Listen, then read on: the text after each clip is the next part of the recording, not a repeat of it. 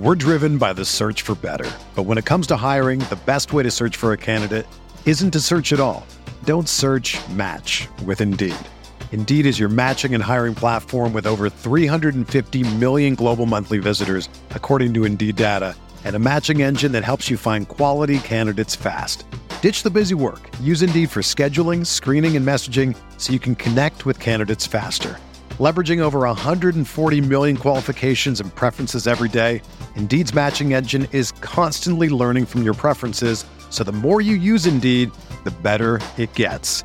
Join more than 3.5 million businesses worldwide that use Indeed to hire great talent fast. And listeners of this show will get a $75 sponsored job credit to get your jobs more visibility at Indeed.com/Blue Wire.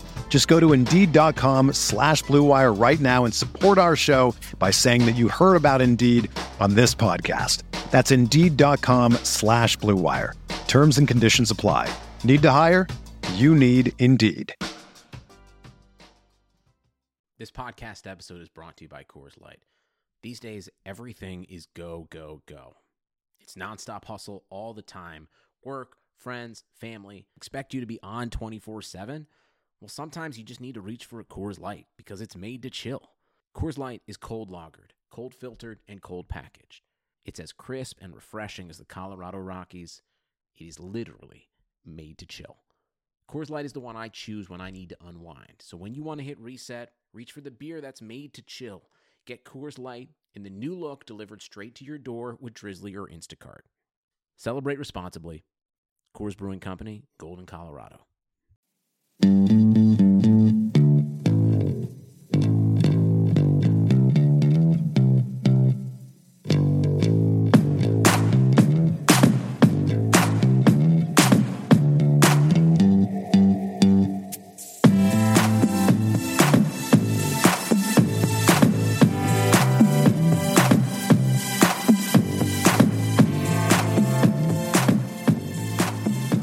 Welcome in to the RotoWire NFL podcast. We're doing a special edition here on Monday, breaking down the combine that went on all last week up through this past weekend. Defensive backs finishing up their testing today. Rich Eisen also running his 40 today. Checked in under 6 seconds. I thought that was a pretty good time for him.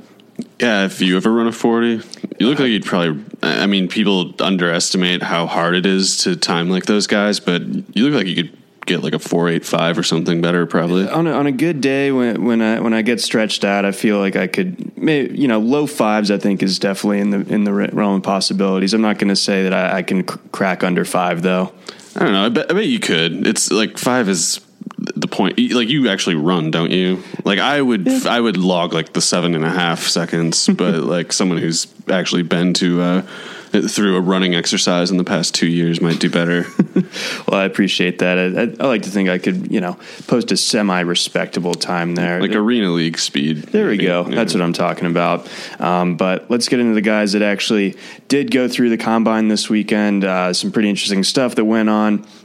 I want to start off with the running backs, and the one that just kind of checked all the boxes, a guy that everyone was expecting to do great, and he rose to the challenge pretty much every time he was asked to, although he didn't run the agility drills. But Saquon Barkley, checking in at 233 pounds, I believe, and running a 4.4 40-yard dash and everything else, going with a 29-inch or 29 reps on the bench, and then a really good vertical leap as well. So, I mean, Barkley just kind of, I don't think that there was any question that he was the number one running back, but I think now it seems like a almost guarantee that he's a top 5 pick.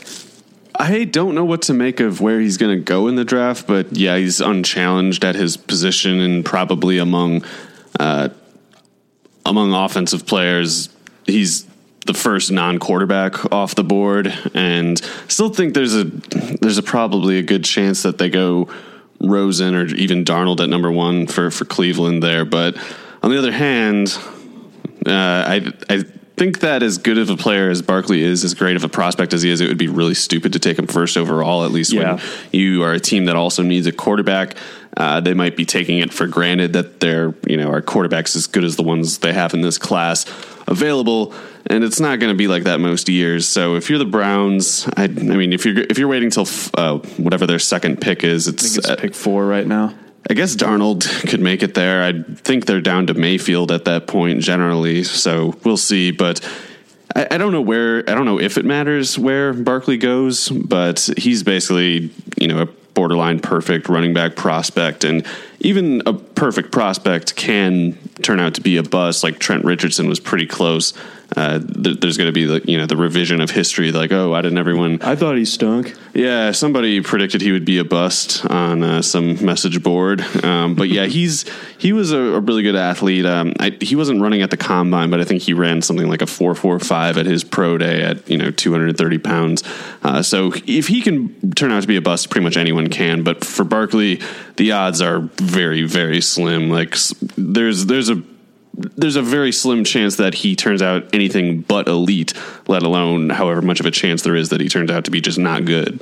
Yes, and jumping off from there, and you're talking about Trent Richardson, Alabama. Just like a little subplot that I've noticed throughout this combine is that everyone from Penn State just did amazing this combine. I mean, you talk about Barkley, also Mike Gesicki turning in just kind of like an otherworldly workout as far as he had like an O.J. Howard workout. Yeah, basically. Did not see that coming, and he's got really long arms, great leaping ability. He showed out at the Senior Bowl too, but I mean, he's looking like he's making a pretty solid case to be tight end 1, especially with Dallas Goedert not participating at this combine. And then Troy Apke, who's a defensive back for Penn State, also ran like a 4.34, which is pretty ridiculous. Yeah, I saw that just before walking in this room, and I don't know. Was that was pre-Franklin, wasn't it? Like that recruiting class? Would it have been 2014?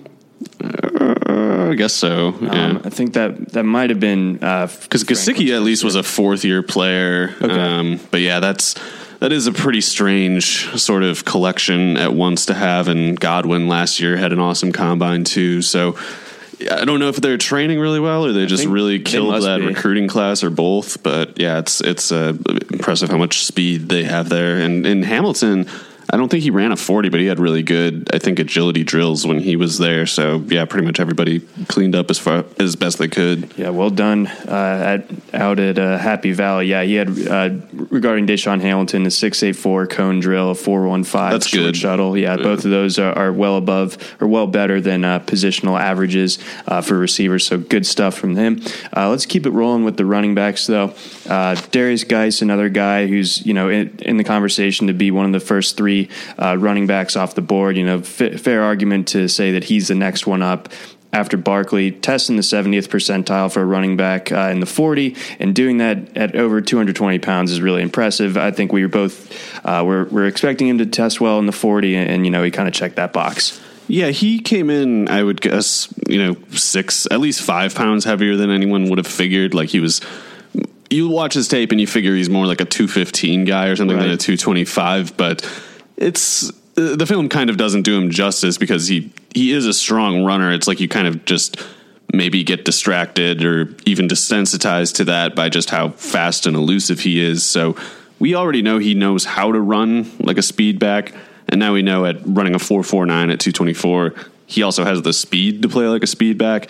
But at 224, he's going to be, a load to bring down too. So the question with him, I think, is just how much of an impact can he make as a pass catcher? He lost a lot of that work to Darrell Williams, who turned out to be basically like a fullback. He was running in the 4.7s. Yeah, I was pretty bummed out about that as a Darrell Williams fan. I mean, guys like that make teams, though, just because they play special teams, and then when they go hurry up and the starting running back gets hurt, they have him to play and protect the quarterback, things like that. But he's basically a third down back. Like his best case scenario for career trajectory is probably something like Mike Tolbert or something like that. So it's not the greatest sign that Geis was losing quite a bit of passing down work to him, and on the passing targets that he got, he did less with than Darrell Williams did. So that's a little concerning. But the impact that he makes as a pure runner is like, it could change games. And however limited he might be as a pass catcher, it's like, he might still develop further. Like, he is a young running back. He's got the athletic tools. It's not as if this is a player we think is a finished product entirely. And B, it's just, there's enough committees in the NFL already. Yeah. And Geis, we don't even know for sure that he's going to go in the first round. So if he goes in the 45th pick or something like that, and you get him there and he turns out to be a guy who only runs for like 1,400 yards and then only catches 200 worth, that's still something you can afford to pay up, especially if you're kind of realistically in contention in the next couple of years. Yeah. So, he's a guy that I think when it comes to the film, he is really just kind of a really, really strong runner, like you said. Like, guys kind of bounce off of him, especially when they're in position and they go low. His legs are like ridiculously he's strong. high motor too. Absolutely, yeah, and he gets right up to speed too, which is something I always like to see. So he's an impressive guy. I think, probably mid-second seems like a pretty reasonable like floor to expect for him. Like, and it could still, he could creep in. Yeah, he could go, I think, late first or mid second, and it's a fine line between those two results just because the running back class is really deep and teams, might hold him basically in the same regard as some running back that might go late first. And even if Geis falls to the mid second or even late second, it's not even really because the league evaluated them any differently. It's just kind of like they got caught in the tide of the draft, basically. So he's one of those guys that could actually be a great value and maybe even end up on a better team, than you might expect. So he's going to be pretty interesting to watch if he gets an opportunity to play right away, because if he gets usage, he's probably going to do a lot with it, as far as we can tell. Yeah, I mean, he's a guy that made the most of his opportunities when Fournette was hurt, when he was a sophomore, and then, obviously taking over the lead back role this year, although he was a little bit nicked up this past year, so I don't think it kind of got up to where it could have. If he put on his sophomore year production this year, then I think we'd be talking more closely about him as a top 20 pick. Right, and not to put too much pressure like on him or unrealistic expectations, but it's like even a running back that doesn't catch very well can change an offense. It's like Adrian Peterson, not much of a pass catcher. Probably not much reason to think Geis has 2,000 rushing yards in him in a season, but he's about as talented of a pure runner and as good of an athlete like as you can really ask for. It's the thing that distinguishes him from Barkley in Barkley's favor is the athleticism a little bit, but more so like the pass catching. Sure. There's basically a more diverse skill set with Barkley than there is with Geis, but Geis's strengths are not matched by many people. Exactly. Let's get on to the two Georgia running backs, Nick Chubb and Sony Michel. When it comes to those guys, I think Chubb did pretty well for himself this weekend. Yeah, he did. He's a guy that comes right up after Barkley on the bench and matches him with 29. Not that that's like the end-all be-all test by any means, but still impressive to be hanging with Barkley when it comes to his strength tests like that. And then he comes up really impressive vertical and broad jumps, so that kind of speaks to the strong anchor that we've talked about on the show before. Really explosive lower body strength. The 40 was a little bit slower than we were probably expecting. I think we were expecting maybe like high 4.4s, but still 4.53 is good for a 220-pound back. Yeah, I don't think he could have done any better than like 4.45 maybe, and high 4.4s, low 4.5s was always a little more realistic. I think at 4.52 at 227 pounds is really, really good. And, the jumps were explosive. The agility drills were not good, but for 227 pounds, I think they're totally fine. And also with 4.52 speed, totally fine. So I think Chubb did really well for himself. I think he also probably showed more than most people would have expected as a pass catcher in those those route running drills. But that was something that he did whenever he was, actually asked to do it at Georgia. So that wasn't surprising. I think he's, as much as he's not any significant challenge to Barkley as a prospect, I really don't think they're that far apart, or at least not as far apart as their likely draft placement would lead you to think. I think Chubb's going to, as long as his health, permits, I think open and shut within a year and a half from now, people are going to think, why was he not, an obvious first round pick? He might still go in the first round, but if he falls past it, I think he's going to be just a shrieking steal. Exactly. And, it's funny that you bring up the health thing. I didn't hear like one single, comment about his knee injury from a couple of years ago when it came to his medical checks this weekend. So not even a whisper about that. So it seems like everything is intact as far as that knee goes. Right, and it's not easy to tell from afar like what these teams know or what they don't. But as far as we can tell, there's not really any reason to consider the knee at all. No, I think that this 2017 season that he just had, I think really kind of drives it home that he's back and he's fully healthy. Yeah, it's one thing to test really well after an injury, which Chubb did, and that's only so much assurance because Keith Marshall tested great after his injury. But the difference is Nick Chubb was starting ahead of Sony Michel and playing exceptionally well, whereas Marshall was kept on the bench and only had like 200 yards rushing his final year at Georgia. So it's not a similar case to that. I mean, it blindsided everybody pretty much when Marshall went undrafted or the 7th round or whatever it was, because we thought, 4.28, wow, he's back in it. There's so many bad medical red flags with him though. Right. Yeah. So if there's any, terrible sort of worst case scenario like that possible, I just don't really see it. Like I think Chubb goes no later than the 50th pick. And I think very early upon his arrival to whatever team he gets to, it'll be understood like this is the new starting running back.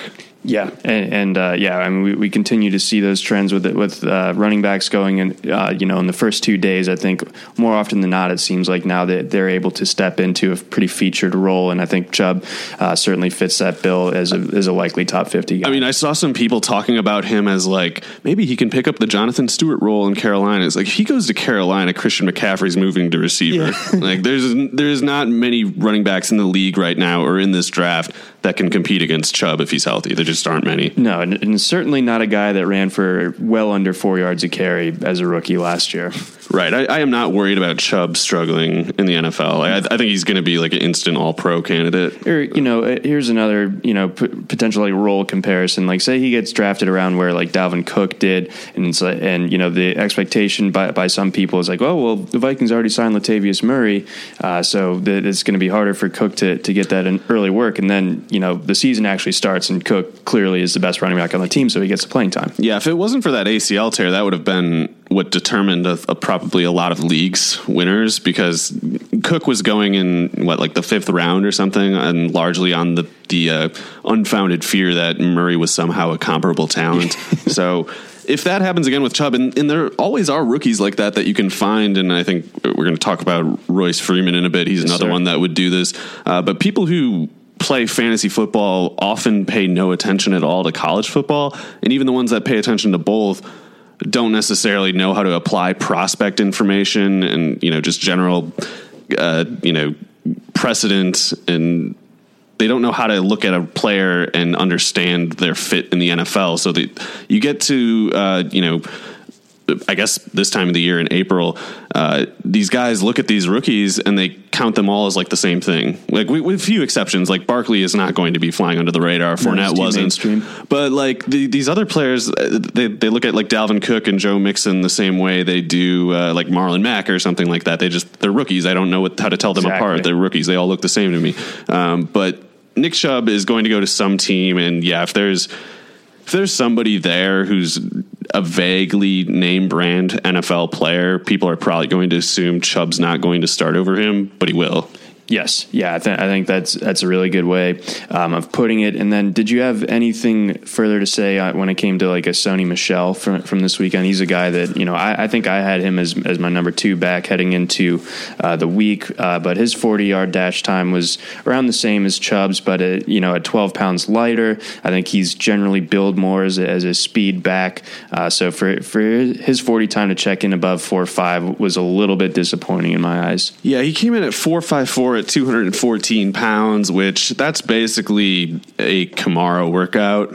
The difference is, actually, I don't know off the top of my head what Kamara did in the agility drills, but Michel didn't do well there either. Like he did slightly above the average, but his short shuttle, I'm sorry, was 4.21. Yeah, he didn't run a 3-cone. I misread this, but so it's an incomplete profile. But what we do have as information is not especially promising. So it's like, Kamara would have gone probably in the second round if he basically didn't have, like the golden teeth or whatever he has. And if he acted the same as everybody else. Yeah. Like that stuff pushed him down around.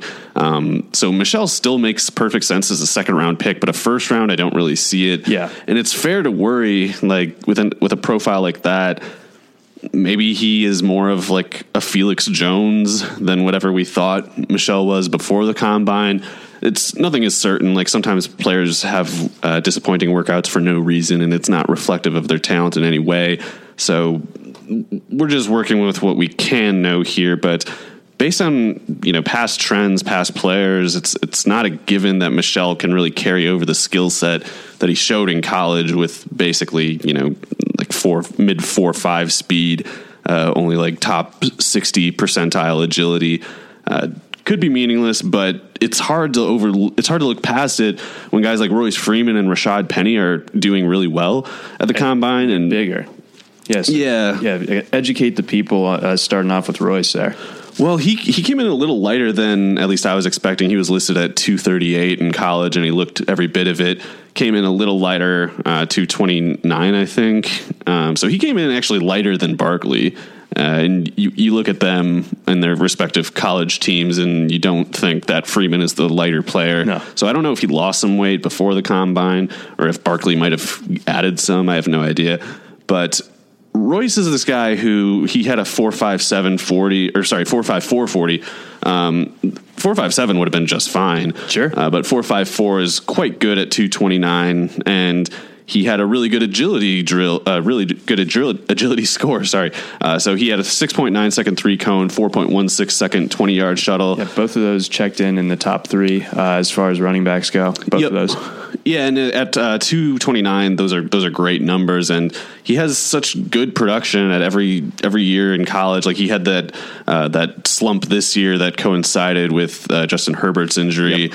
But he's been just impressive in every sort of metric that we have. And he arrived as a true freshman to Oregon, kicked out Byron Marshall and Thomas Tyner. And it turned out like as much as he might have looked kind of slow on film, he wasn't slow. He was just so big that his athleticism wasn't obvious when you watched the tape, because 4.54 40, that agility score, great stuff at his frame. So it's something that I need to think about a lot. I have no idea what I'm going to do with Michel, Freeman, and Rashad Penny, the 220-pound San Diego State back, ran the 4.46. He's kind of like Royce too, where you watch the film and you assume like this guy runs a 4.65, right? But it was one of those things where the numbers were so great that there had to be something else explaining the production, and it turns out it's just he's faster than he looks. He really is. Like watching the film, like there's a bunch of times where like you don't really feel like he's running away from people. It's more like he's just physically imposing himself. He's a guy that the classic, as the game goes on, he kind of seems to be getting stronger and stronger. But yeah, for him to come out with a 4.46, like I thought, like if he ran like a 4.5, I would have been like, all right, that's pretty solid right there. But yeah, he, in a class without a ton of top end speed at the running back position, for a guy like that to test that well, and also checks in with the really solid broad jump as well. There's a lot to like about Rashad Penny. I think that he is one of those guys that helped himself the most this weekend. Yeah, I agree. And he's mainstream. Like that 40 time makes him mainstream now. Before he was kind of like a fringe player. Some people who are more like into draft culture than most people kind of were thinking like, hey, he might be another Kareem Hunt. Like everyone overlooked him when he was coming out of Toledo. And now it's like, well, Kareem Hunt ran a 4.62. I think that was not reflective of his real game speed. I think he's like a 4.5 guy usually. But I mean, Penny running a 4.46, it's like, why can't he do Kareem Hunt things now if he has that kind of speed at 220? And him running a 4.46 at 220, Royce Freeman running a 4.54 at 229, I think is more impressive than Nyheim Hines running a 4.38 at 198 or whatever he had.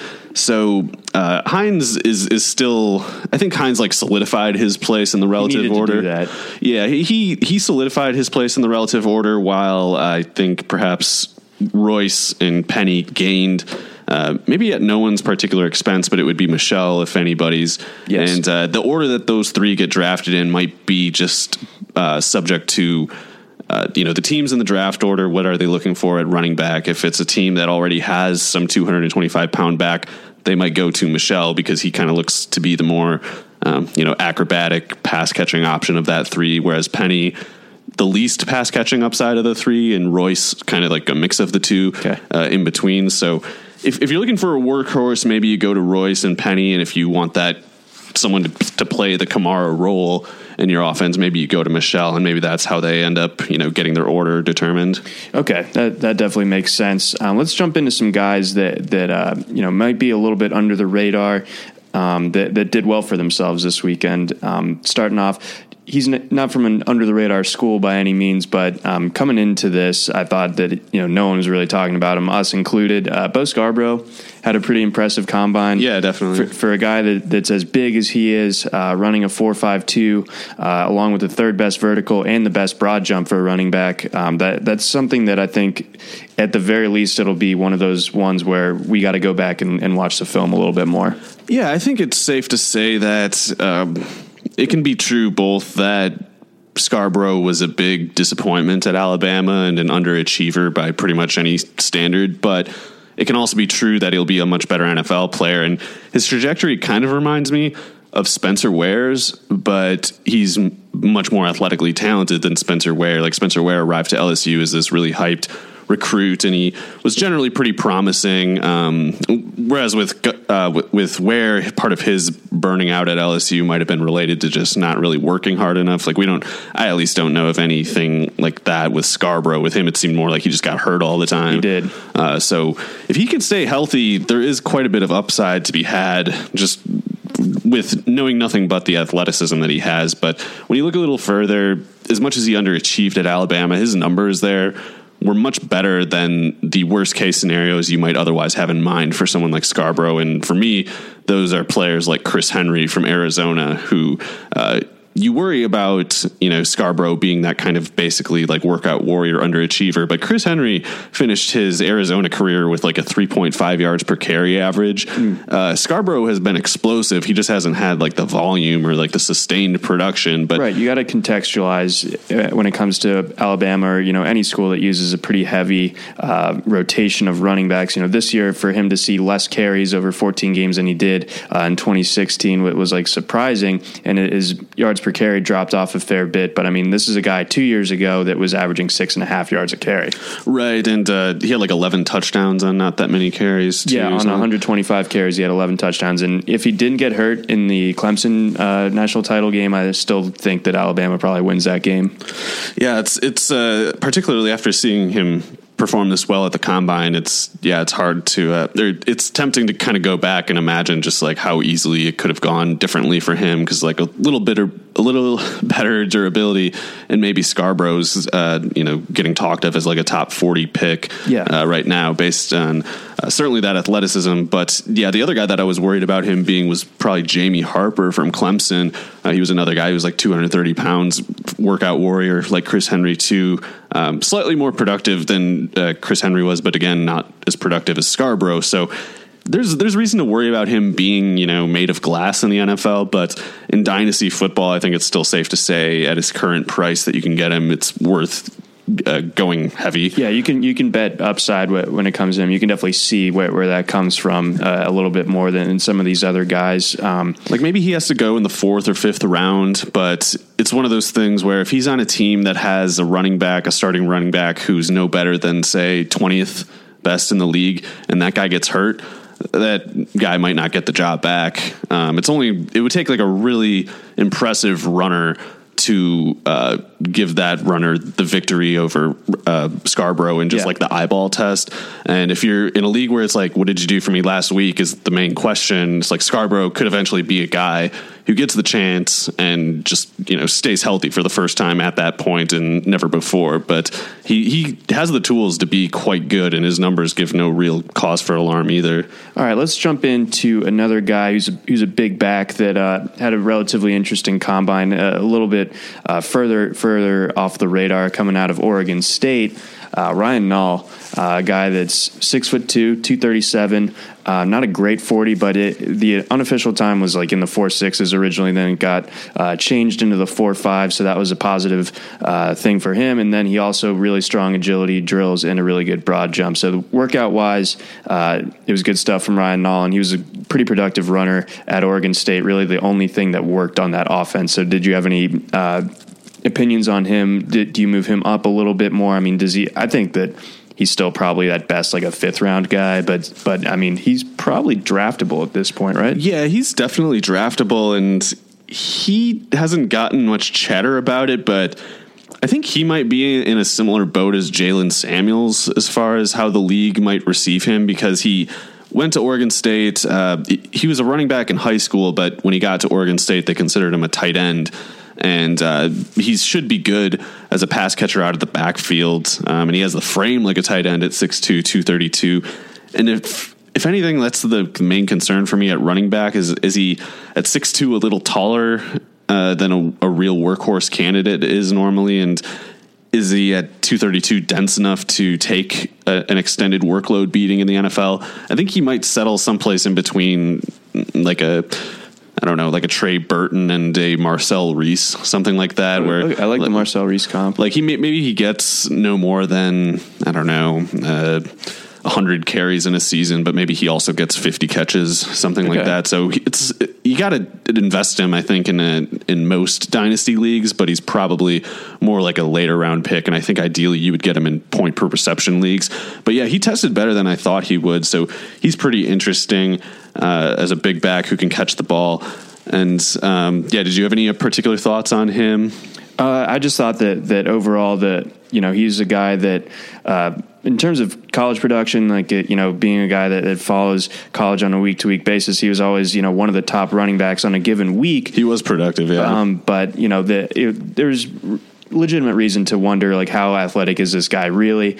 So the fact that he showed out pretty well this weekend, like I said, I think it kind of ends up with him being, a potential like 5th round type of guy with the interesting pass catching wrinkle baked in there. Another guy that I know I'm relatively big on is Chase Edmonds out of Fordham. He had a pretty solid combine. He's a smaller back, of course, but he had really, really strong agility scores, and I think that was kind of his game at Fordham. Yeah. If you watch the film, that's like his big thing is change his direction ability. But you wonder how much, how legitimate is it compared to these other running backs that were playing against much better competition. So for him to test better than most of these other guys in that category kind of tells me that he can do those sort of things at the next level potentially. Yeah, since he, like you said, was like a quickness and burst wiggle back all along, it didn't really matter that he ran a 4.45. I think a 4.55 is actually totally fine for him. The only concern would have taken effect is if he tested poorly in the agility drills, which he tested very well. So you always want that you always want the congruity between like the athleticism and the skill set. And when the skill set is like this, a hop around, slip underneath guys kind of runner like Chase Edmonds, you want to see the quickness verified, and he verified that. Yes. So he never needed the speed, he needed the quickness, and he showed that he had it. So that's encouraging for him. The other guys that I would want to hit on quickly are Ronald Jones is listed with a 4.66 40-yard dash, which is amazing because he basically did it on a pogo stick. Yeah. It looked like he quit running in the middle of it, and he still ended up with a 4.66, which is crazy. He probably would have been at like a 4.35 if he hadn't pulled his hamstring or whatever it was. Yeah, he pulled it right around the 20-yard mark. So yeah, don't be confused by that. No one is worried about Ronald Jones' speed. If anything, they might have fewer questions than ever because he was just hopping on that one leg and apparently was still going quite fast and doing it.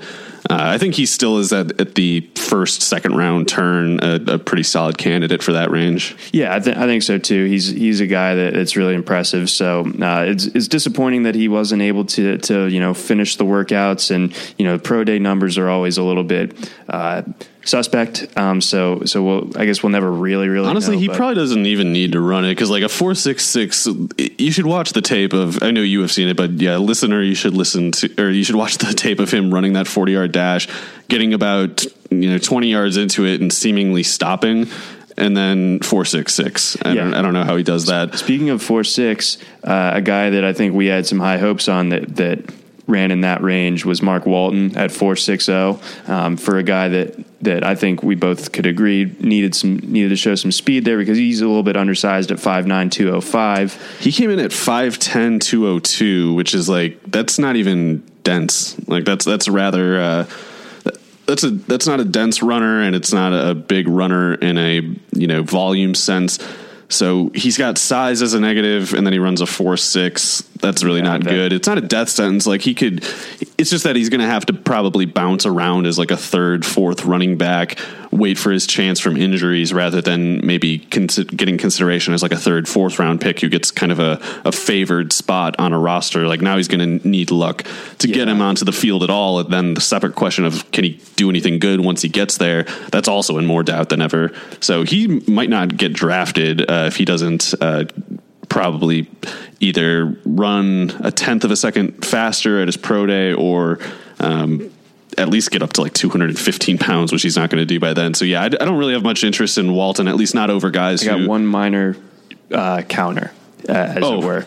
So he comes out, runs a 4.6, but I think it's important to remember that he suffered a season-ending ankle injury in September, and I think it was surprising to begin with that he was even like cleared and willing to participate in all the drills at the combine. So I think there is a chance that maybe he wasn't doing this at 100%. Fair enough. Yeah, I don't know how to guess on that, but if he was limited, then I agree with you. But I'm just saying, I'm just opening up the possibility that maybe there's more in the tank than what we saw this weekend. Yeah, perhaps the ankle also is to explain why he isn't at 210 or something like that instead of the 203 that he checked in at.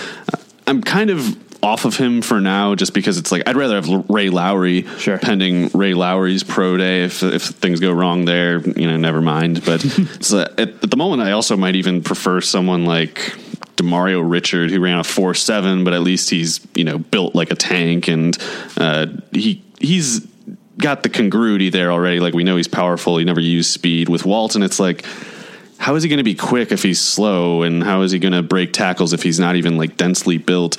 We'll see if he adds some weight and improves his numbers at the Miami Pro Day, and then the ankle theory would make plenty of sense. Also briefly wanted to mention Kalen Ballage had what was a really good workout by any measure, but this guy at 6'1", 228, we've always known he was an athletic freak. He ran a 4.46. He had a 6.91 second 3-cone drill, 4.35 second 20-yard shuttle.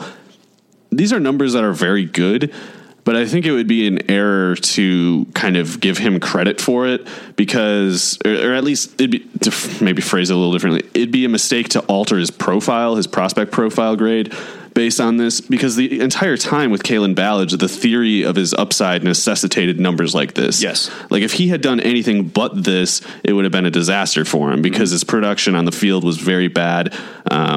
He couldn't reliably win a starting job ahead of Demario Richard, who most people take for an undrafted guy. 4.7. Right, yeah. And Ballage even was briefly moved to defensive end early in his Arizona State career. So this is why we've come up with this idea that he's Taylor Mays, the running back, because it's like there's all these tools, there's nothing on this field to show for it. None. So yeah, I still think he's running back Taylor Mays, and I would rather move him to tight end or something like that than try to keep him at running back. But I would say fade Kalen Ballage in dynasty drafts myself. I mean, he's probably not that cheap to begin with, and this is a guy who might just never see the field. I mean, there's guys who have been just as athletic as him and more productive who never got on the field in the NFL. Like, why would Kalen Ballage be an NFL star if Mario Finnin never even so much as got a carry in the NFL? So I think when you have a big red flag like his production, like his being stuck in a backup role to a guy that no one thinks is any good,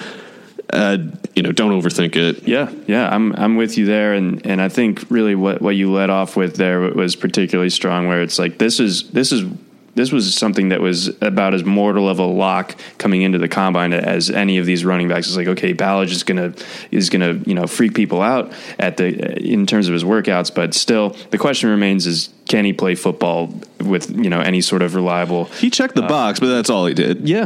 That there's really nothing to change his profile, like you said. Any other last running backs you want to get onto before we switch gears, talk a little quarterbacks? Not really. I will say, though, I saw a lot of people talking about how Justin Jackson, the Northwestern back, had a really great combine, and he didn't. He had an okay combine. He's better than I was expecting. It's still not anything that really bumps him up for me, though. Right. At 6 foot 199, he had a really good agility score, good vertical, 4.5 240. That's all totally decent, but he's under 200 pounds. He struggled to ever get to 5 yards a carry in college. There were some bad offenses, bad quarterback play specifically that he had to deal with. But I'm sorry, like if you're under 200, you got to be under 4.5, or you got to be, I don't know, just insanely productive in college for me to overlook the objective precedent that is players with his size and athleticism just don't play usually. Like they don't. And I think he's probably going to be a third down back, which he'll be good at. Like he'll be on an NFL roster, I think, and for a while. But I don't think in fantasy there's much reason to think that he's ever going to stand out. Yeah, I think that's a pretty fair way of summing that up. So let's shift some gears here. We're going to talk a little bit of quarterbacks before getting into the receivers. So more so on the free agent and, already in the NFL side, we have a couple of, storylines cooking up right now with the quarterbacks. You said before the show that it seems increasingly likely that Kirk Cousins in Minnesota is going to be a thing. There's not much solid on this still, but I thought I saw that Mike Kliss, a Denver reporter, was saying that the Broncos are still in on him, but who knows what that definition of in on even is. Like, they're still trying. Like, we assumed they were still trying. The question is, do they realistically have a chance of getting him? Their appeal the whole time was supposed to be that they're more competitive than the Browns and the Jets. If competition is what was driving Kirk Cousins anywhere, well, why wouldn't he go to Minnesota? They're a better team. It's a tougher division, perhaps, because you can't.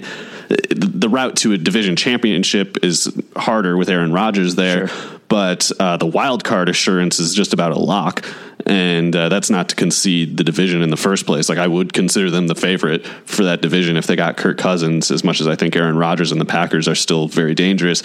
So just from that part alone, and it's like I've seen more reporters and industry people just thinking about that too, and they're like, hey, actually this Denver thing doesn't really make much sense, does it? No. They're not a good team. It's like, right, it doesn't make much sense. And if they were going to get Cousins there on the basis of more money, why wouldn't he just go to the Jets, who can offer him even more money? So but yeah, Kliss said that Denver's still in on him, but saw Benjamin Albright, who's a really reliable reporter. He was saying that it more so looked the other way, that Denver was kind of like losing ground lately. So I would believe Albright first, and especially because it just makes so much intuitive sense to me.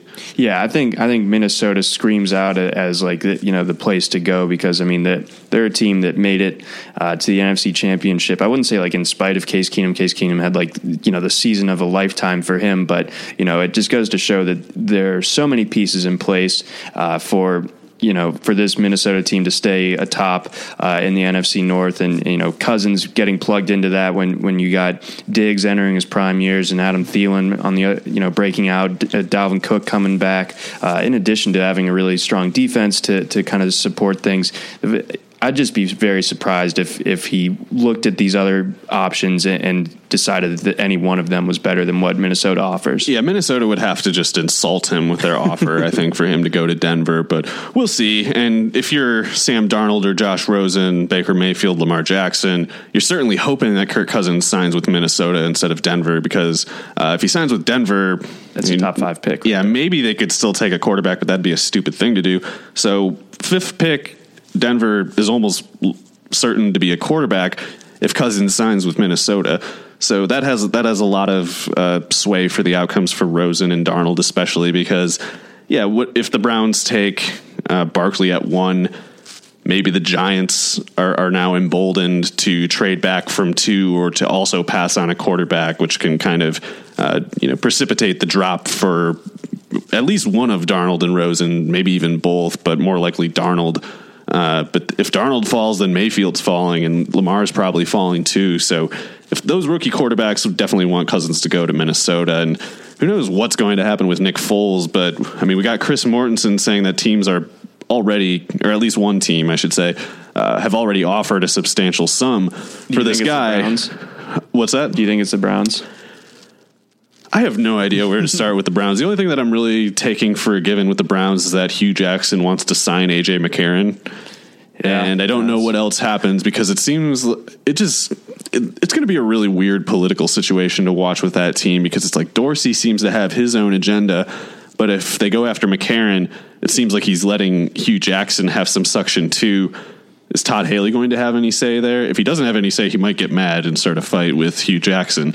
So yeah, who knows? It's going to be funny to watch, but yeah, is it like, Is Dorsey doing like a GM by committee thing where it's like, all right, no. Hugh wants this quarterback, you get your Nick Foles also. We're going to go into this year with a competition between Nick Foles and AJ McCarron. That'd be stupid, but it also, I mean, this is the Browns. It's pretty on brand. Yeah, so that'd be amazing. I hope they do it. That'd be funny. But yeah, apparently teams are already offering like a second round pick, and Mort was saying the Eagles, they want more than what they got in the Bradford trade, which was a first rounder and a fourth rounder. That's insane, because no one wanted Nick Foles 2 months ago. Yeah. So that's just crazy. Hey, whatever, Cleveland, go get him. Whatever. I guess so, man. It's your destiny. So that's interesting. And because otherwise I don't know where, like, who would be able to justify coughing up that price except for a team that like has no quarterback, and the number of teams that have no quarterback at all are kind of limited. Like Cleveland makes sense. The Giants wouldn't be in on that, because I think they are sincere about going with Eli Manning another year, but it would be, it would be obviously the Jets want a I guess the Jets make sense. Yeah. Cause they're probably, that has to be it, right? The Jets, because they're probably by now understanding the reality that Kirk Cousins isn't going there. Yeah. And at 6, they're probably not able to assure themselves that they're going to get whatever quarterback they might want. So yeah, maybe they're the ones, because otherwise you look down the list of teams that have no quarterback and it's just, you think Buffalo would be interested? They're doing a lot of stupid stuff with their front office. So maybe, yeah, it's got to be Buffalo or the Jets, and the Bills makes some sense, because I think the team that might trade a first and third round pick for a guy that they didn't want to sign 3 months ago, or 6 months ago, I guess it would have been technically, the team that wants to do that is also the type of team that steps into an organization for the first time, looks around, takes inventory of everything, and says, like, we got to get rid of Watkins and Darius. First things first, we got to get rid of those guys. We got to get Nathan Peterman some playing time. Step 1, get rid of those two. Step 2, get rid of Tyrod Taylor. Step 3, trade a first and a third for a guy that we didn't want to sign in June. Like, that's, I think, the logical evolution of that front office. I mean, that's pretty much how it's bore out to this point. So, I mean, yeah, I wouldn't put it past the Bills. I also think the Bills are my most likely team to go after Josh Allen in the first round. If they don't go after Cleveland and Buffalo have, they've already like colluded with the other owner. Like, you guys don't get to pick Allen, we do. Like, we're the only teams that are arm wrestling for it. Yeah. So the Bills and Browns are presumably both on the hunt for AJ McCarron and Nick Foles and Josh Allen all at the same time. It is a wild case. It's a hot market, and they both got money to burn. They both know how to do it. Picks, yeah. So that'll be interesting. But at the moment, it still seems to me that despite whatever. Rosen has to be the first pick. It feels that way. It should be. I think so. Like, would Cleveland really take Saquon Barkley at 1? If they do, I think it's a lock that Rosen goes to the Giants at 2. I don't think there's any doubt about that. Even if they want to give Eli another year, it's like they got to take Rosen if he's there at 2. In which case, 4, the Browns, do they take Darnold there, or is Darnold even good enough for the 4th pick? Like, I feel like he's probably the biggest bust potential in the first round quarterbacks. Like, I think Lamar Jackson and Baker Mayfield easily have higher floors than him. The upside is very tempting, and like, he has a lot of things that are really promising about him. But if you're the kind of team that takes a running back first overall, are you the kind of team that takes a quarterback at all in the first round? Like, maybe you try to go with your, that might be the type of team that prefers to sign a Brock Osweiler or a Mike Glennon in free agency than just pay up for a worthwhile prospect. Oh man, I still like all that makes sense. I just still have a hard time thinking, that Cleveland, or that we get outside of the first 4 picks and one of the quarterbacks isn't on Cleveland. I'm just guessing that that's despite the stupidity, I think they can't even screw that one up. Yeah, I think if the first pick they take Barkley, it's uncertain how that happened. It's uncertain who's behind it. But if they get to 4 and they don't take a quarterback, Hugh Jackson has substantial say with the front office, because that would be a Hugh Jackson move to go into the year to leave the first round with only AJ McCarron on the roster. Otherwise, 2 top 5 picks. Neither of them go to quarterback. That would be... and also, Deshaun Kaiser's still better than McCarron, so that would be stupid also. But it's going to go badly for the Browns. Sorry, guys, Browns fans. However it happens, even if they make the right picks, something else is going to go wrong with the coaches or the front office or the owner. So, yeah, it's going to be entertaining, I can assure you that. Just don't get your hopes up. Yeah, we don't mean to be the Cleveland Downer podcast, but, it's hard not to be right now. Support for this podcast comes from U.S. Bank. If you're looking for a credit card that fits your lifestyle, look no further. U.S. Bank has credit cards that make every day rewarding, no matter what you're into. Feeling hungry? Check out the U.S. Bank Altitude Go Visa Signature Card. Earn 4 times points on takeout, food delivery, and dining. And get 2 times points at gas stations, grocery stores, and on streaming. That'll keep your wallet and your mouth full. Big spender? The U.S. Bank Visa Platinum Card has a low intro APR for large purchases or balance transfers. And you call the shots with the U.S. Bank Cash Plus Visa Signature Card. Choose 2 categories each quarter. Earn 5% back on your first $2,000 of eligible purchases from those categories. So don't just get a credit card, get the right card to make every day more rewarding. Cashback, merchandise, travel rewards, and low intro APRs are waiting. Learn more at usbank.com/creditcard. The creditor and issuer of these cards is U.S. Bank National Association, pursuant to a license from Visa USA Inc., and the cards are available to United States residents only. Some restrictions may apply. Member FDIC. Let's shift gears back to the Combine. Let's go talk about some of the receivers. I think there's a pretty, seemingly, at least among the mainstream, a pretty ironclad first tier of receivers. And I think that might have changed with this weekend's occurrences. We had coming in, we had Calvin Ridley, Christian Kirk, James Washington, Cortland Sutton, and DJ Moore in some order for everyone. But with DJ Chark out of LSU blowing it up, Equanimeous St. Brown doing very well for himself, and weighing in at a promising 215, 216 when we were worried of him being a little bit too twiggy. And I think that certainly kind of expands that first tier and kind of opens up some room for movement. And I think that we also mentioned last week on the podcast that James Washington had a lot to lose, and I think he lost it. Yeah, I think he's going in the second round now. I guess he could fall to the early third. I don't know how to properly contextualize his workout, because the numbers aren't bad, but they're also not good. And his production is so great, but how do you properly weigh that with the favorability of the scheme that he played in? But even as far as Oklahoma State receivers go, it's he's been a totally different level production wise. And I'm trying to remember, like 3 years ago when they had Marcel Adaman was also on the team, and Marcel Adaman was struggling to separate from guys like Jawan Seals and David Glidden. And even back then, Washington, you could kind of tell, was the best player among the receivers. So however big his flaws, I still think he's a good player who's probably a starting wide receiver 2 type. Okay.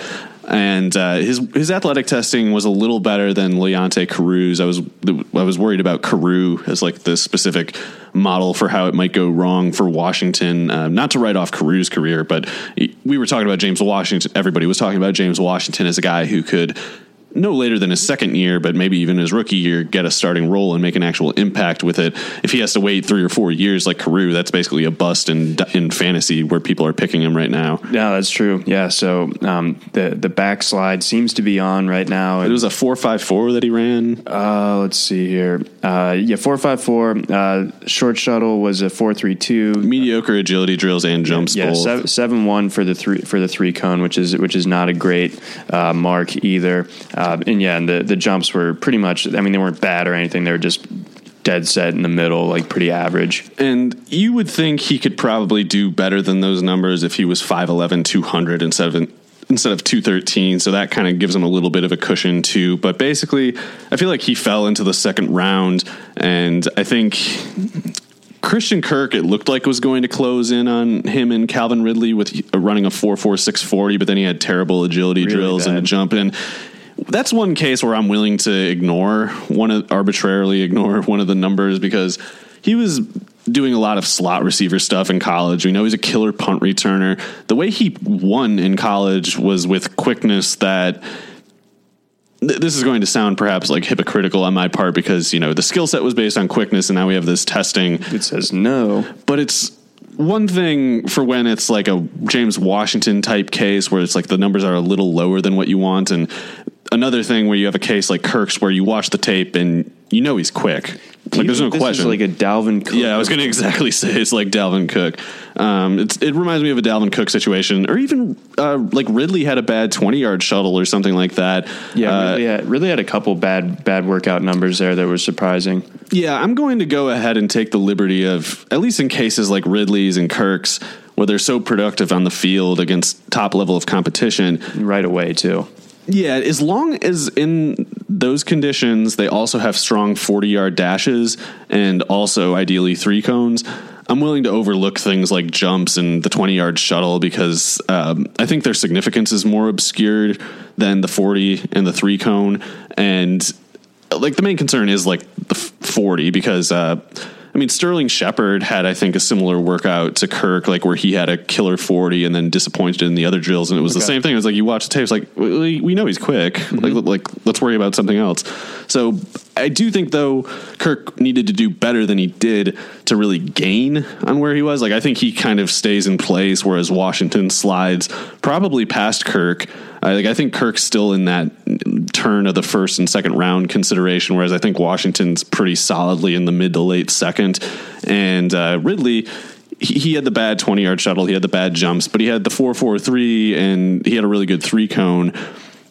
I think when you see the production that he had, the film that he had, that kind of 40, that kind of 3 cone makes me not worry about the other drills. Like, I'm basically willing to assume that he tested poorly in those other drills because he basically just didn't train for them as well, or just wasn't as good at doing the drill. The receivers as a whole, for whatever reason, all stunk at the broad jump. It seemed well, like. If you guys did awesome, but yeah, it's like you almost wonder if these guys were training together at some place where they deliberately maybe said we're going to try to emphasize our speed or like these drills because no one cares about these other ones, or maybe I have no idea what it is, but yeah, you had a bunch of guys who were running really fast and were really high pedigree guys finishing with like 110-inch broad jumps, and then there would be like some nobody who had like a 130-inch broad jump. So I'm willing to overlook it for Ridley. I think he's probably the first receiver off the board, and which is to say the exact same assessment that we've had for him for a long time. Sure. I don't think he went up or down with his showing.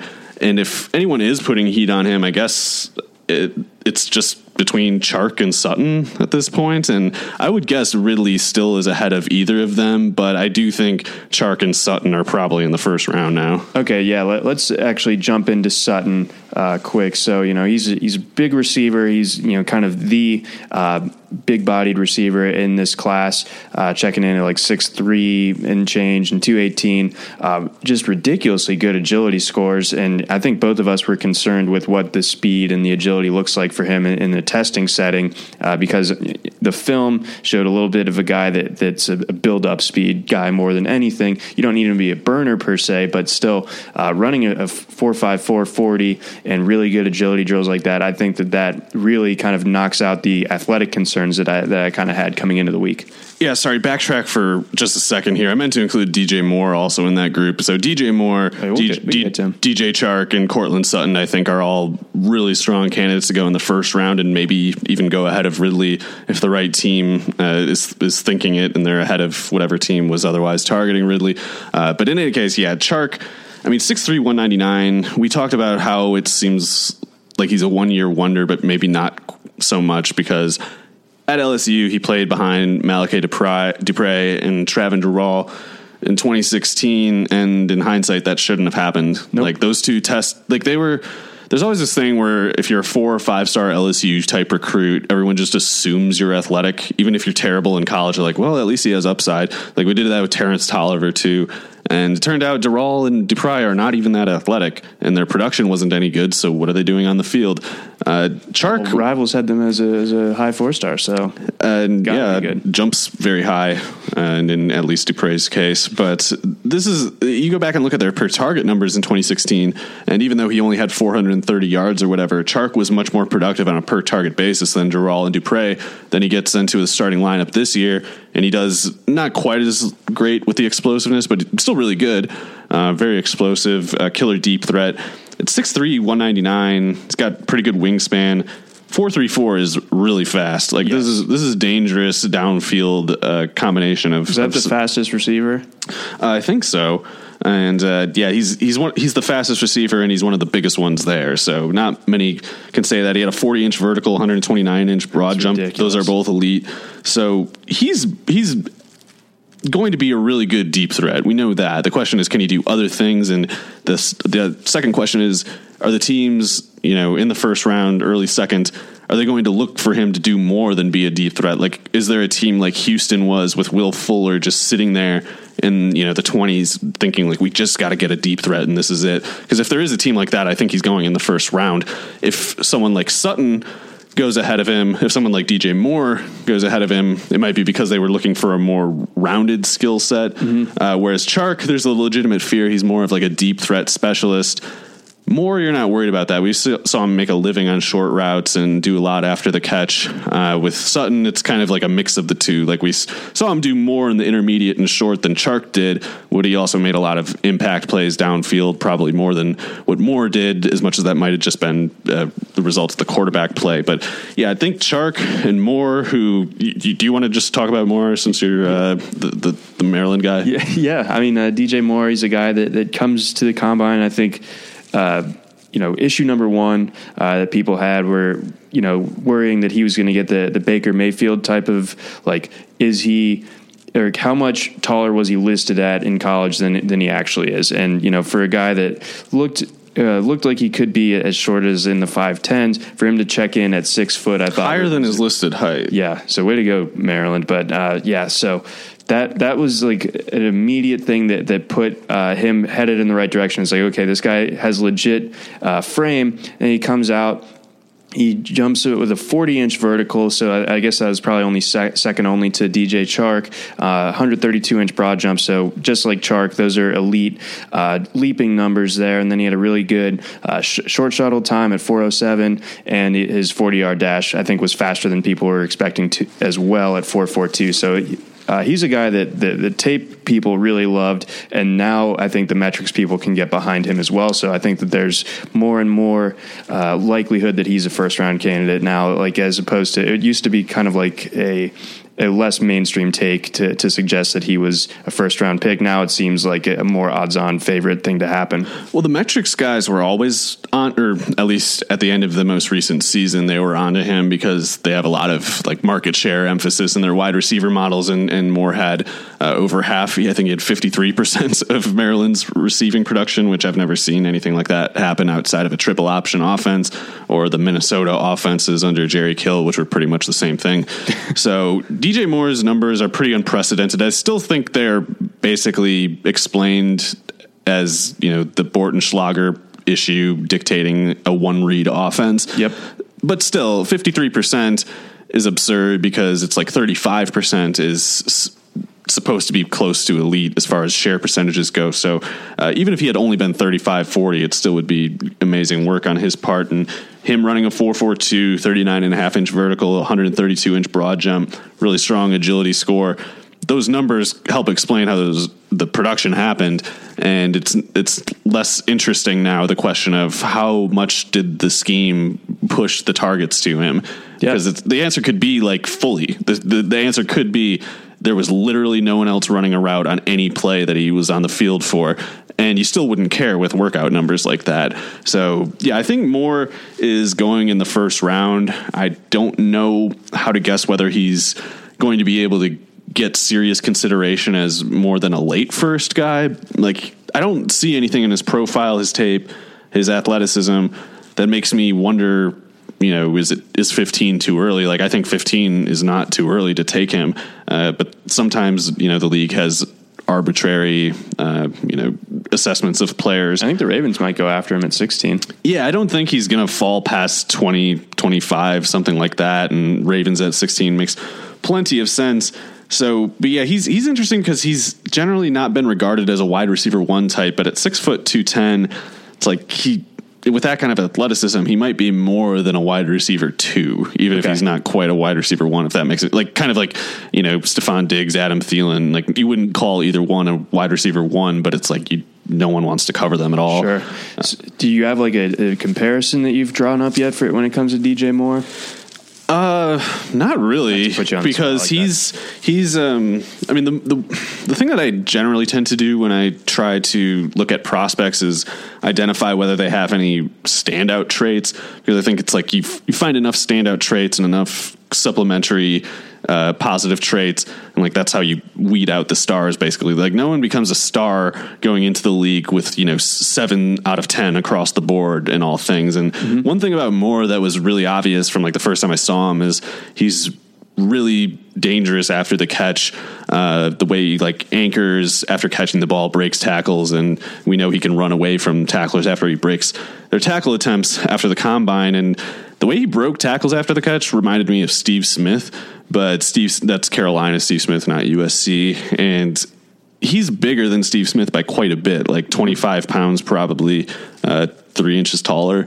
So they don't have similar body types, but he had like the kind of violence as a runner after the catch that you really only saw with someone like Steve Smith. Otherwise, his skill set is probably more conventional, and that's not a bad thing. Like you would ideally have, if Steve Smith had been 6 feet tall, like the league might not be standing right now. So it can't hurt more that he has a bigger body type, basically. Yeah, I think that everything sets up really well for him, and I do agree with you that when it comes to after the catch ability, that his style is one that definitely stuck out. I want to get into Equanimeous St. Brown out of Notre Dame a little bit, because he's huge, dude. I mean, he's almost 6'5". Checked in, well over 210, so that was a positive, because he did look kind of stick-like at Notre Dame, especially this past year.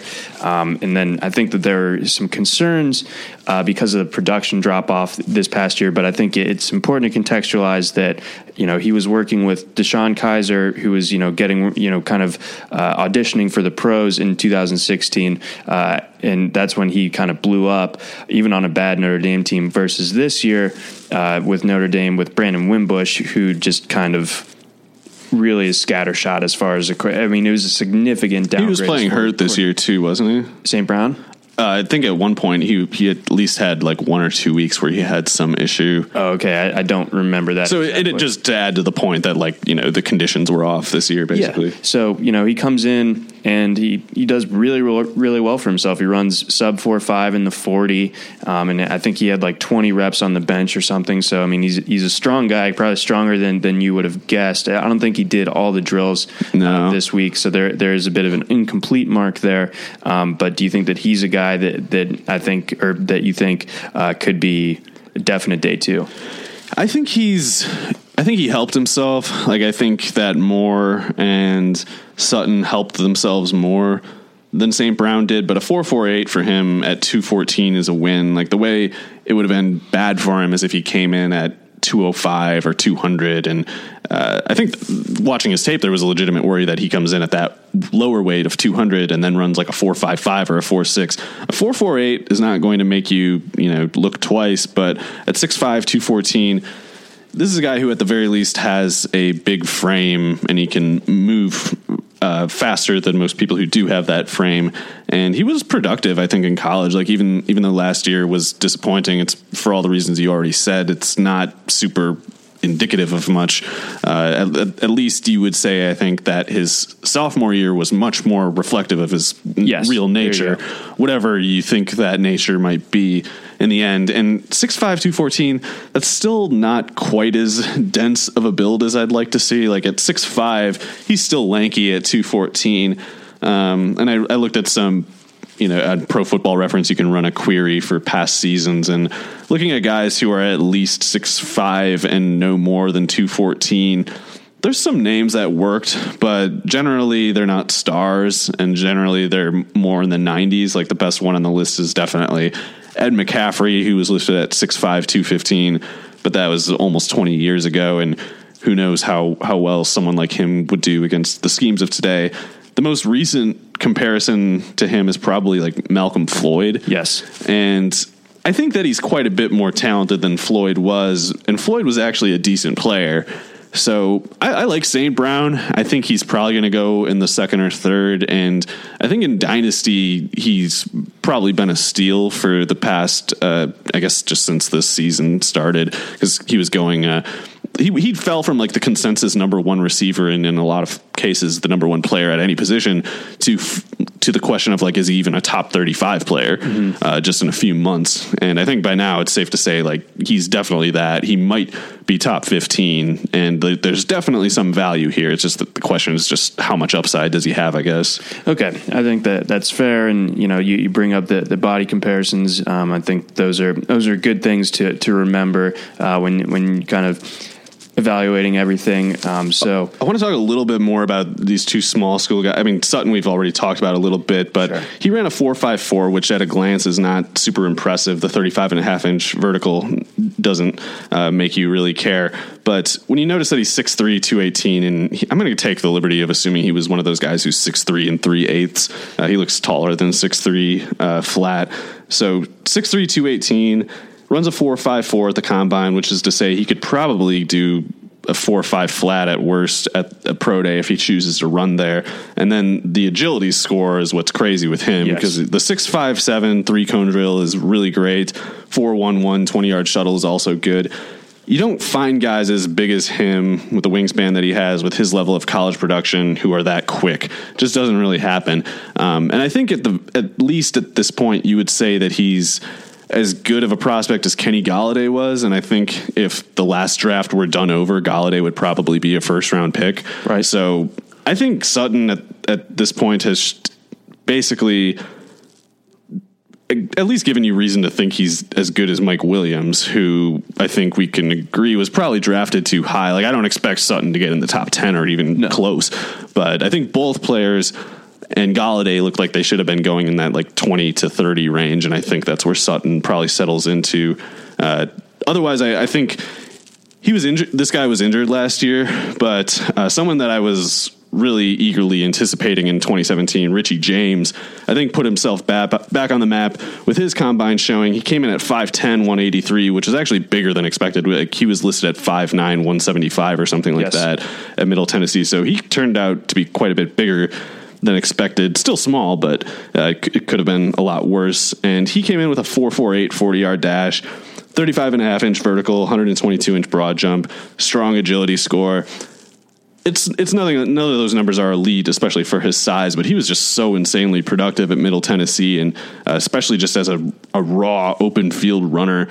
There haven't been many like him in recent memory, so it was good to see him put together a strong athletic profile, because now you have reason to think maybe the skills that he showed on tape do transfer to the NFL. He'll be a slot receiver at most, but I think that with how he produced with testing like this, there's reason to think he'll be better than at least a few slot type guys that have been getting more talk than him. And maybe he gets some more hype if people go look at his 2016 and earlier Middle Tennessee tape. All right, they might have forgotten about in the last year. Let's throw this out here, because I'm about to name a guy that did absolutely nothing with his rookie year, but was someone that I really liked this time last year. Carlos Henderson from Louisiana Tech. Where do you think James's trajectory compares with his?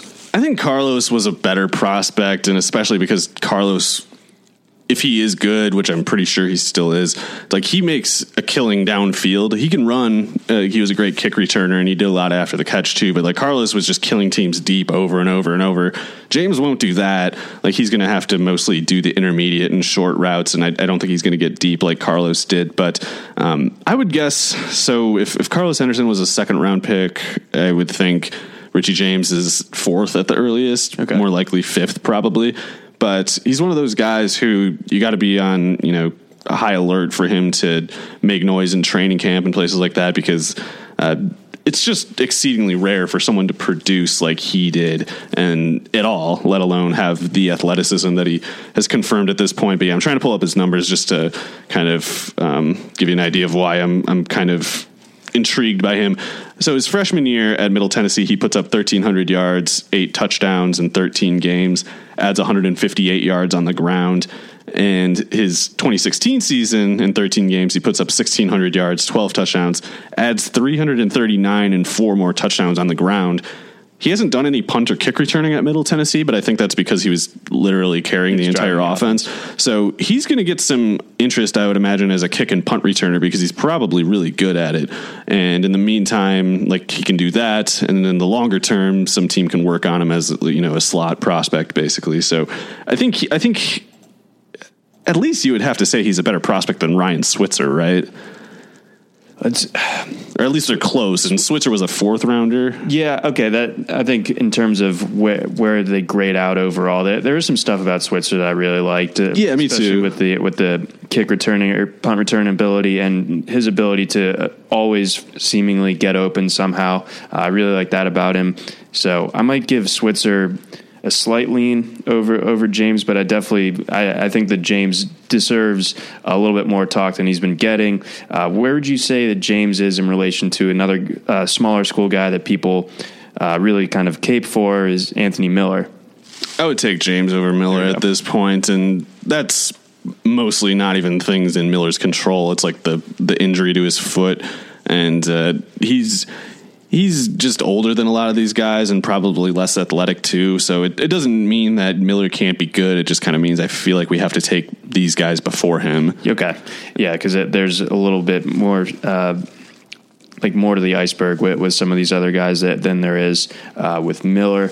Another guy who had like a really interesting combine, but kind of wasn't on our radar coming in was Dylan Cantrell. He's a guy that checks in at 6'3", 212 pounds, doesn't run a great 40, runs a 4.59, but in terms of his agility drills, his shuttle time, and his cone drill, both of those were upper echelon, and he also had a 39-inch vertical and a 130-inch broad jump. So, I mean, is he just workout warrior with nothing else, really? I mean, I could see where there's a case to be made for that, but he also had 70 catches last year, and the year before that for Texas Tech, he had 8 touchdowns on 58 receptions in 2016 as well. Yeah, he was pretty productive at Texas Tech. He had some injuries, I think a back issue like a year ago that might have held his production back, but he, I think, he has a lot in common with Devin Kajust, or whatever his name was, from Stanford, who was like a tight end receiver tweener, had something like a 6'3", 3-cone drill at the combine. It's hard to know how things could have turned out for him. He hasn't done anything, but Kajust also had really extensive injury issues that might have determined his fate to some extent. If Cantrell's over that back issue, I wouldn't think that he goes any sooner than the 4th round, and I kind of want to move him to tight end, even if he does. Mm-hmm. I feel like his quickness and his leaping ability, like, it doesn't really show up at receiver that much at his build, because it's like, if you're quick and you're huge and you're playing from the slot, like, you're not getting open as easily as the short guy who's as quick. You're a bigger target. So I feel like he'd be more likely to capitalize on that quickness, on that kind of springiness, if he was running against safeties and linebackers instead of someone who could close the gap on him as soon as he gets open a little bit. But he's more solid than Kajust was. I think he's more productive than he was and not hurt as often, and a better athlete too. Yeah. So I mean, at the very least, like those are impressive numbers. We'll see what ends up happening with him. But another big guy. Yeah, another big guy. I thought he didn't do like headlines like Cantrell, but Allen Lazard did a lot better than I expected him to. That was huge. He was 6'5", 227. People were talking about moving him to tight end, and then he ran a 4.55 40-yard dash, which is not going to generate hype or anything. But at 227 at 6'5", it's fair to ask, like, is he basically what Equanimeous St. Brown, was supposed to be? Like, he's at 227. It's like, yes, the 4.55 is not as good as the 4.48, but he's 12 pounds heavier. It's like the build and the athleticism are both there. You don't have to worry about one of them leaving.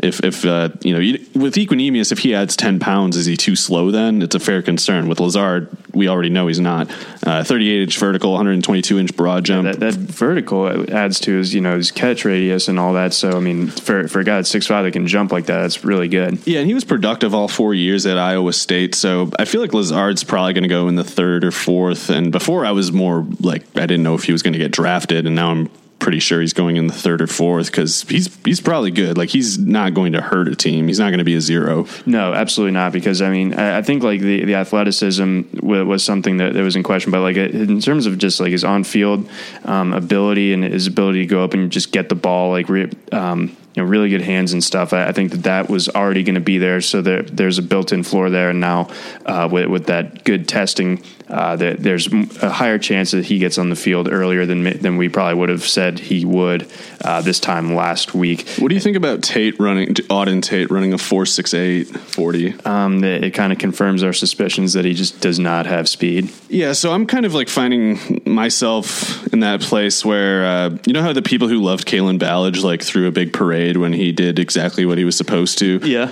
So we were kind of skeptical of Auden Tate, but we kind of also figured all along he would run like this, so we probably can't actually penalize him much, and also we already had him ranked as like a 4th, 5th round guy as opposed to 2nd, 3rd that a lot of people did. But I don't want to, write him off specifically as much as, this is what we were worried about. He's not going to be a wide receiver one, like whatever upside he has is probably limited to the red zone, and 4.68 is slow enough to make you worry even about that, but he's also pretty young, so maybe he runs like a 4.65 next year or something at 5 pounds heavier, who knows. But yeah, he's not going ahead of those guys like before people might have said it was debatable whether it's him or Sutton who's better, and like now they're 5 rounds apart or something. Yeah, absolutely. Yeah, I think that's a really good way of putting it, where it's like, we knew that he was going to be slow. That like this shouldn't have been a case where coming into it, like even the most ardent Auden Tate supporters were like, okay, here comes a 4.5 or something like that. Like this was kind of expected there. So there's certain things that he can do that are really, really impressive. But when you test so poorly in certain regards, you're going to get drafted a fair bit lower, and then teams have less obligation to really give you a fair shake, and that's what I'm kind of worried about with him. Yeah, I'm definitely worried about that, and I feel like that kind of exhausts the receivers pretty much, and maybe we can go to the tight ends where maybe Auden Tate will get moved someday. We'll break down the tight ends when we come back on the show Wednesday, but that'll wrap things up for today for our Combine special edition podcast. Again, we'll be back on Wednesday. For Mario Puig, I'm John McKechnie. This is the RotoWire NFL podcast. Whether you're a world-class athlete or a podcaster like me, we all understand the importance of mental and physical well-being and proper recovery for top-notch performance. That's why I'm excited that Unified Healing is sponsoring podcasts on the Blue Wire Network. Unified Healing is a new and super innovative global network of wellness centers powered by Energy Enhancement System, or EE System. If you haven't heard of the EE System yet, then you'll want to listen up. This technology promotes wellness, deep relaxation, purification, and rejuvenation. Wherever you are across the globe, access to a center is easy and affordable. Interested in experiencing the EE System technology for yourself? Go to unifiedhealing.com/bluewire to learn more and find a center near you. That's unified, UNIFYD, healing.com/bluewire. No material or testimonials on the Unified Healing website are intended to be viewed as medical advice or a substitute for professional medical advice, diagnosis, or treatment. Always seek the advice of your physician or other qualified healthcare provider with any questions you may have regarding a medical condition or treatment and before undertaking a new healthcare regimen, including EE System.